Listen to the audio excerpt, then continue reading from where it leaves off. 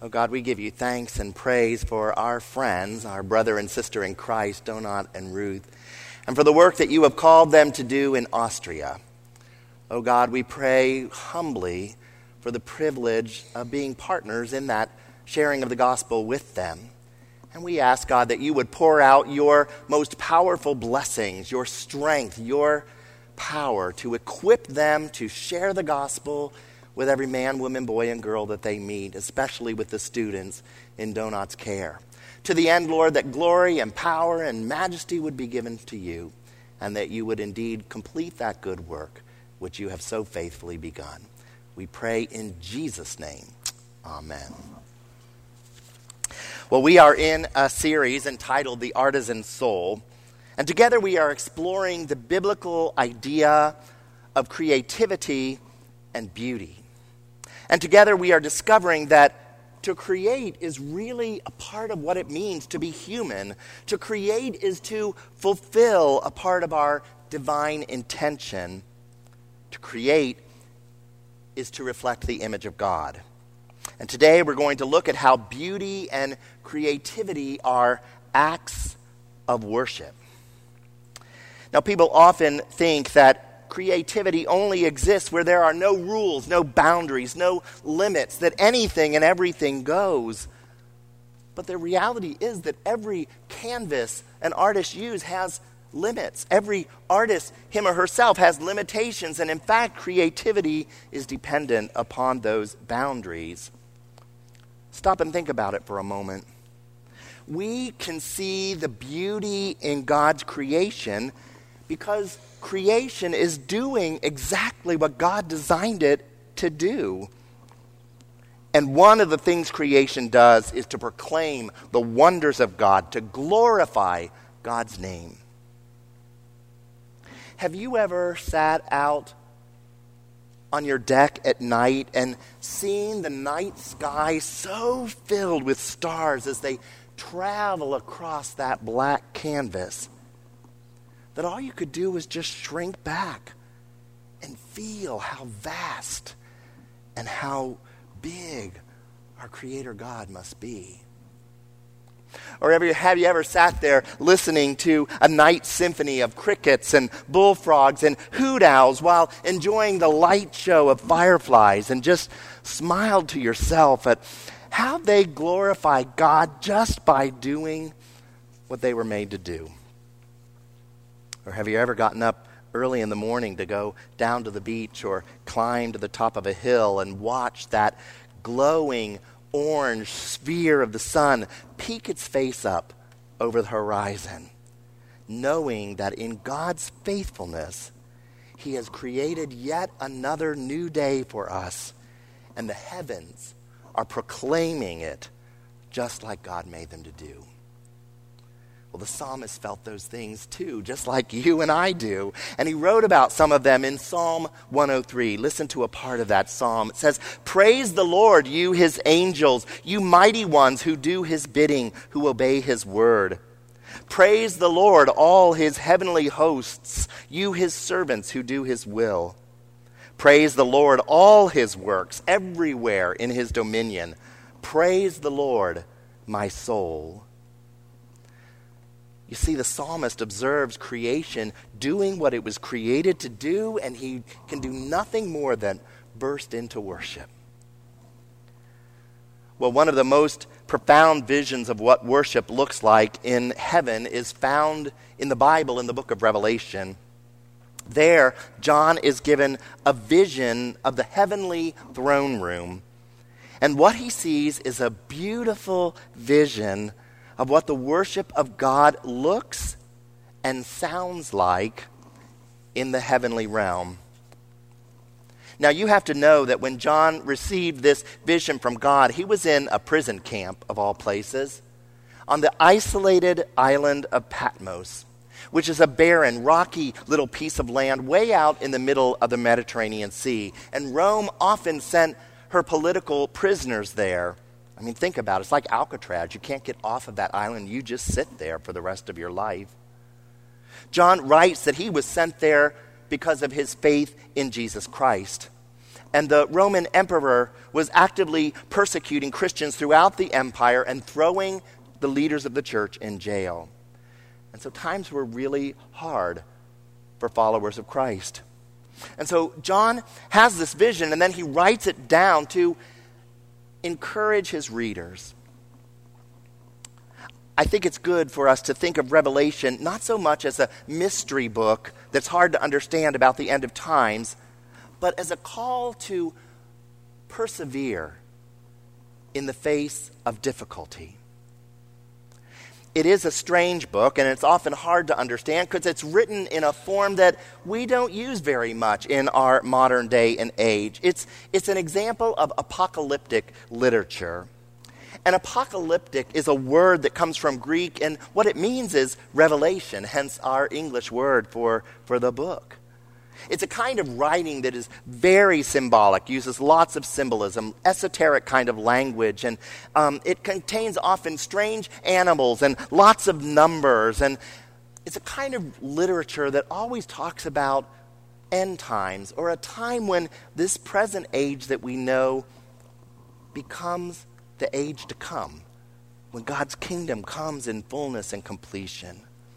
There are other examples like this in the Bible, the book of Daniel, Zechariah, Ezekiel, for example. But in chapters 4 and 5 of Revelation, John gets a glimpse into the throne room of heaven. And this is what he sees. He writes, "After this I looked, and there before me was a door standing open in heaven.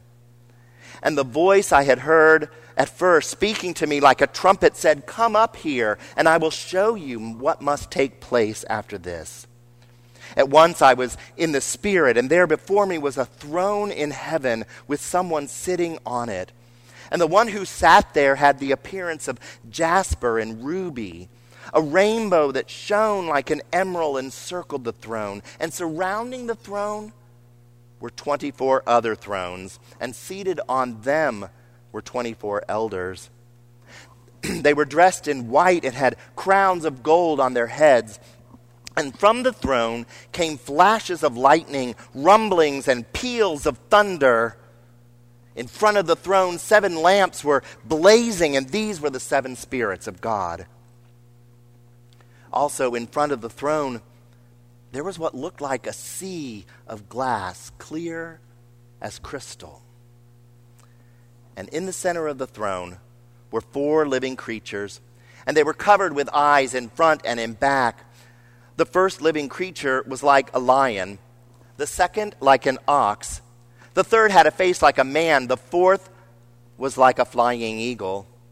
Each of the 4 living creatures had 6 wings and was covered with eyes all around, even under its wings. Day and night, they never stopped saying, "Holy, holy, holy is the Lord God Almighty, who was and is to come." And whatever the living creatures give glory, honor, and thanks to him who sits on the throne and who lives forever and ever. The 24 elders fall down before him who sits on the throne, and they worship him who lives forever and ever. They lay their crowns before the throne and say, "You are worthy, our Lord and God, to receive glory and honor and power, for you created all things, and by your will they were created and have their being." This is the word of the Lord. You see, John is given an amazing opportunity to get a glimpse into heaven. And as he looks, what does he see? He sees worship, doesn't he? He sees heavenly worship taking place. And what is at the center of this heavenly worship? The throne of God. And who is on that throne? God. God is at the center of heavenly worship. And through the eyes of John, you and I get a glimpse of what our true and ultimate reality will be one day. That is, that we'll be living in God's kingdom, worshiping him in all of God's beauty and splendor.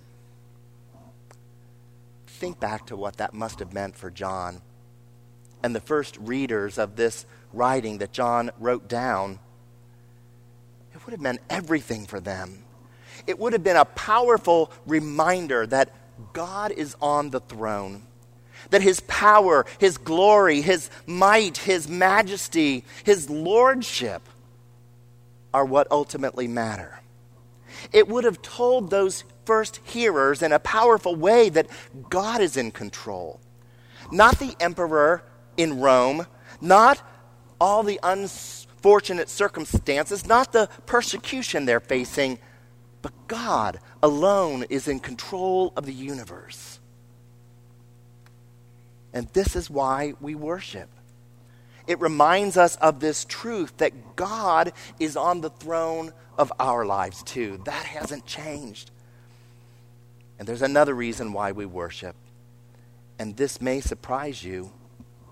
Is that praise is nothing more than the spontaneous overflow of our enjoyment. When you experience God, you can't help but worship. Psalm 96 puts it this way: let the heavens rejoice, let the earth be glad, let the sea resound all that is in it. Let the fields be jubilant and everything in them. Let all the trees of the forest sing for joy. Let all creation rejoice before the Lord, for he comes to judge the earth. Well, I believe there are two amazing things that we learn about worship in Scripture. And here is the first one: that God delights in our worship. When you think about it, I can't imagine why God would delight in our worship. I mean, he's got heaven and the Trinity and the angels and the archangels. But God delights in our worship. And here's the other amazing thing: that we are also to delight when we offer our worship to God. I mean, honor and reverence for God is a good thing, but often we use that to keep God at an arm's length, don't we? That we're afraid to get too close to God. We think that the idea of actually enjoying being in God's presence seems somehow odd or wrong because God is so big.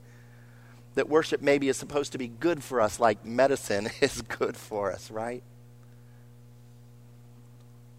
But the reality is, God delights in our worship, and we are to delight in him. God doesn't need our worship, but we need to worship God. God created us, like the rest of creation, with a need to worship God. Creation, indeed, in all of its beauty, worships God. And the beauty, that beauty of creation, that beauty that's a part of everything God made, is meant to be reflected in our worship.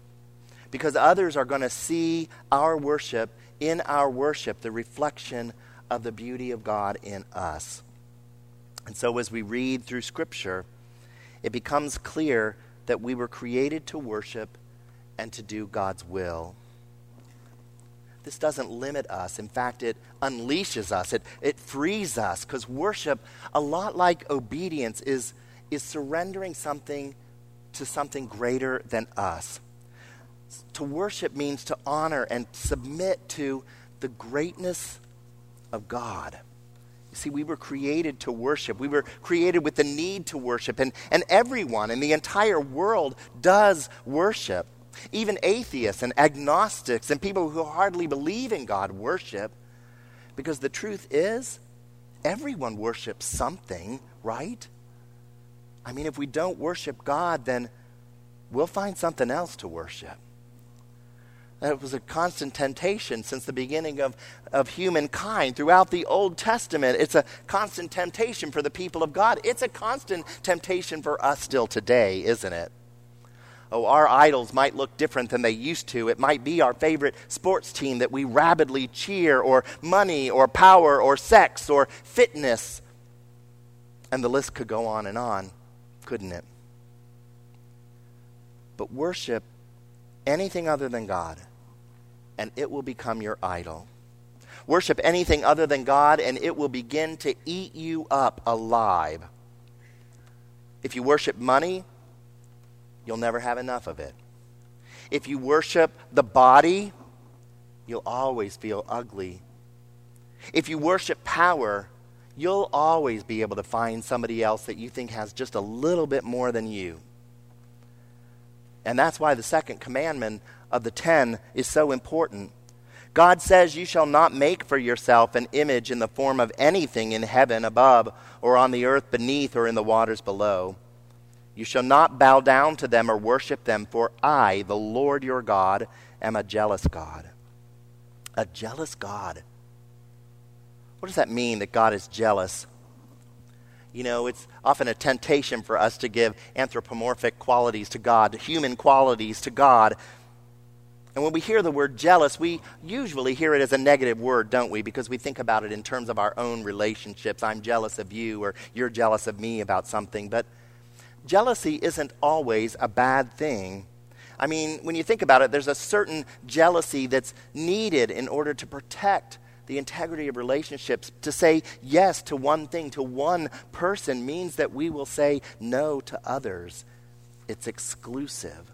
You see, there's that idea again that worship is surrendering to something that you see as greater than yourself. And nothing and no thing is greater or more beautiful or more creative or more powerful or more loving or more anything than God. I want you to notice something else about the worship that John observes and describes in heaven. It's pretty intense, isn't it?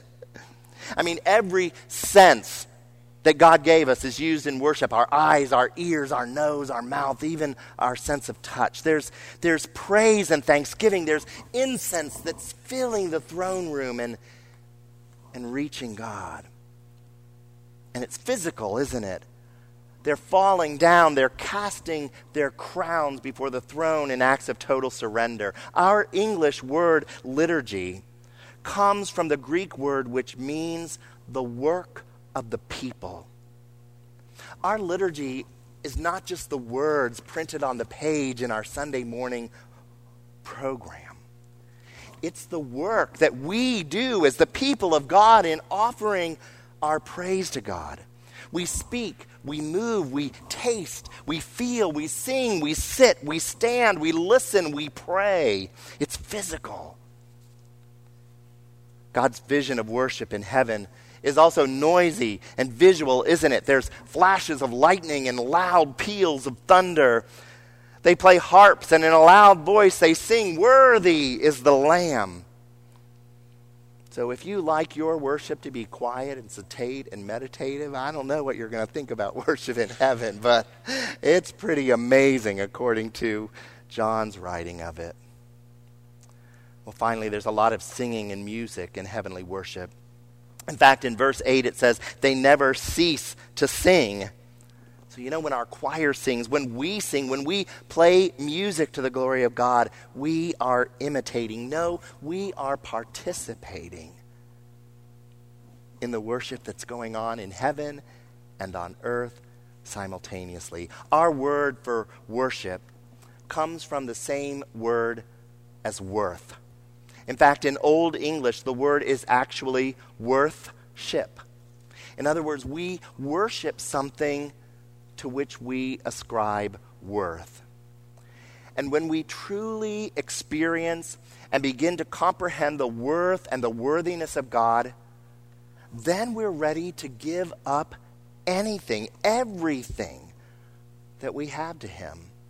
We give up control. We're willing to cast down our crowns, to give up our false idols, even lay down our lives. When we worship Jesus Christ, the Lamb that was slain and the Lamb who is worthy, Jesus becomes the number one priority in our life. And it is then that we begin to discover that if we want a life of joy and beauty and wonder, that we have to lay our crowns before the throne of God. God has to be the most important priority in our life. And it begins to affect the way we view and handle our money. It begins to affect the career choices that we make. It begins to affect the way we handle our relationships. Sometimes we have to start asking ourselves some really hard questions. And sometimes there even has to be a radical reorganization of our life's priorities.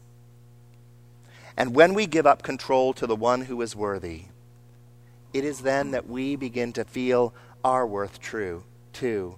That intrinsic divine worth that God breathed into us, that we talked about in week 1 of this series. And you know what? The paradox is this, that when we give up everything to the one who is worthy, then we receive in return everything, so much more than we can ask or imagine.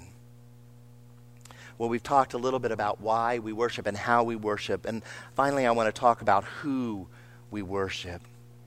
And John answers that question for us in chapter 5 also. John sees a mighty angel holding a scroll with 7 seals, but no one is worthy to open the scroll. And so John begins to weep uncontrollably.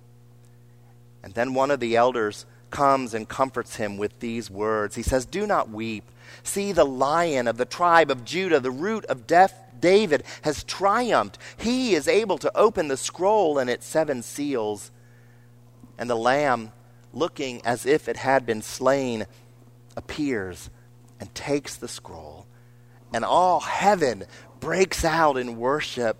And John writes, "Then I looked and heard the voice of many angels, numbering thousands upon thousands, and 10,000 times 10,000. They encircled the throne and the living creatures and the elders, and in a loud voice they were saying, 'Worthy is the Lamb who was slain to receive power and wealth and wisdom and strength and honor and glory and praise.'" My friends, worship is not about us. It's about Jesus. He alone is worthy. Eugene Peterson puts it this way. He says, "Worship is the strategy by which we interrupt our preoccupation with self to attend to the presence of God." But how often do we approach God in worship saying, "Well, I'm here today, God. What are you going to do for me? What am I going to get out of this today, God?" Sometimes our worship isn't meant for God at all, is it, but us. And I'm not saying that that's totally wrong. I mean, after all, there is clearly a sense that worship is for us too. We participated in it. We do get something out of it. The problem is our self-concern and self-preoccupation also degenerates into nothing but self-absorption. Too often I calculate the value of worship in terms of what it means for me. And if we either evaluate its worth on the basis of personal gain or pragmatism, if I get something out of it, then worship is good. If I don't feel like I get anything out of it, then worship is bad that day. It's been interesting for me today thinking about preaching this and hearing it preached already this morning by Mark Rowland, and how often during the course of today even I'm thinking, "Oh, I like this song," or "I don't like that song." It's like, okay, stay focused, Mark. You're going to preach about the opposite thing in just a minute. Well, sometimes we evaluate worship from kind of a utilitarian perspective. We want to know if changing worship or something that we do is going to attract more people to us. Will it help us grow as a church? Does it suit the marketplace in which we find ourselves, the community, what people want? Is it competitive with what other churches in our area are doing? Well, at least that might consider what someone else wants over what I just want, but it's still human-centered, isn't it, rather than God-centered. Maybe, just maybe, worship isn't about getting something from Jesus. Although, let's face it, we always do in the process, don't we? Maybe worship is really about me offering something, everything, to Jesus. What if the true value of worship can't be calculated in terms of what I take away with me when I walk out the door? But what if the real value is measured in what I leave at the feet of Jesus? Now, I'm not suggesting that your feelings are irrelevant in worship. I'm not saying that you should shut down when you come into the worship space, because worship isn't about being disengaged, is it? We've already talked about that. At the heart of worship is engagement, our engagement, and not just our emotions or feelings, but all of us, our body, our mind, our spirit. It's not about us. It's not about our likes or dislikes. It's not about our preferences. It's not about our comfort. It's not about what I can get out of God. It is about God. God is at the center of worship. God is the one who is meant to watch worship, the only one. God is the spectator. We are the participants. It's like that in heaven, and so it is with worship on earth. There is only one spectator, God. And the rest of us are to do what we are designed to do, to be active participants. Now, the choir up front may be the conductors, but all of us are the orchestra, not the audience. So it doesn't matter what others might think about the way you worship. It only matters what God thinks about worship. I remember in a church that I used to serve, once a year, only once a year, there was a man, a very elderly man in our congregation that would sing a solo. I'm changing the name to protect the innocent, but his name was Elbert. Elbert could not carry a tune in a bucket, but once a year he offered his voice to God. And from a human perspective, I will say that sometimes it was painful to listen to Elbert. Oftentimes I chose not to look at him for fear of what my face might give away. But every year as I sat there listening to him, I knew in the deepest core of my being that that voice sounded nothing like I heard it sounding when it reached God's ears. I know that it was the sweetest, most beautiful, most clear music to God's ears because it came from a heart of love for God, straight from Elbert to that throne. Verse 24 says, the elders fell down and cast their crowns before God. You see, this is nothing less than a spontaneous gesture of total submission to God. And true worship is like that. That's why the worship of God is the most important thing we will ever do. And so I'm challenging you to think about this question for just a moment. What would it look like if you began to get to worship 15 minutes early instead of running in the door just a little bit late? What if you went and you got your coffee and said hi to a few friends, you greeted a few folks and got your kids checked in, and then you found your seat? What would happen if then you bowed your head and started to pray and the work of worship really began?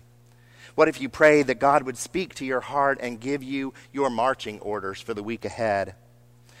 What if you prayed that God would speak to your fellow worshipers and for the folks who are up front helping to lead worship? What if you prayed that God would bring some new people through the doors this day that need to hear a word from God? What if you got honest with God and confessed your sins before God for this past week and asked for forgiveness? What if you asked that through your worship and through your life that God's beauty and God's glory and God's splendor would be seen by everyone that sees you? You see, the aim of worship isn't for us to get what we want, but to give God what God wants, our worship. And sometimes, by God's grace, our worship transcends all of our own small desires, and it accomplishes just what God wants. Worship to the glory and the honor and the praise and the majesty and the power of his name. Let all God's people say, amen. Would you pray with me? God, we give you thanks and praise for you delight in our worship. And God, we want to tell you how much we love you. We want to show you how much we love you. We want to lay down all of our crowns and offer you our lives, our hearts, our everything, God. Oh, Lamb that was slain, Jesus Christ, you are so worthy.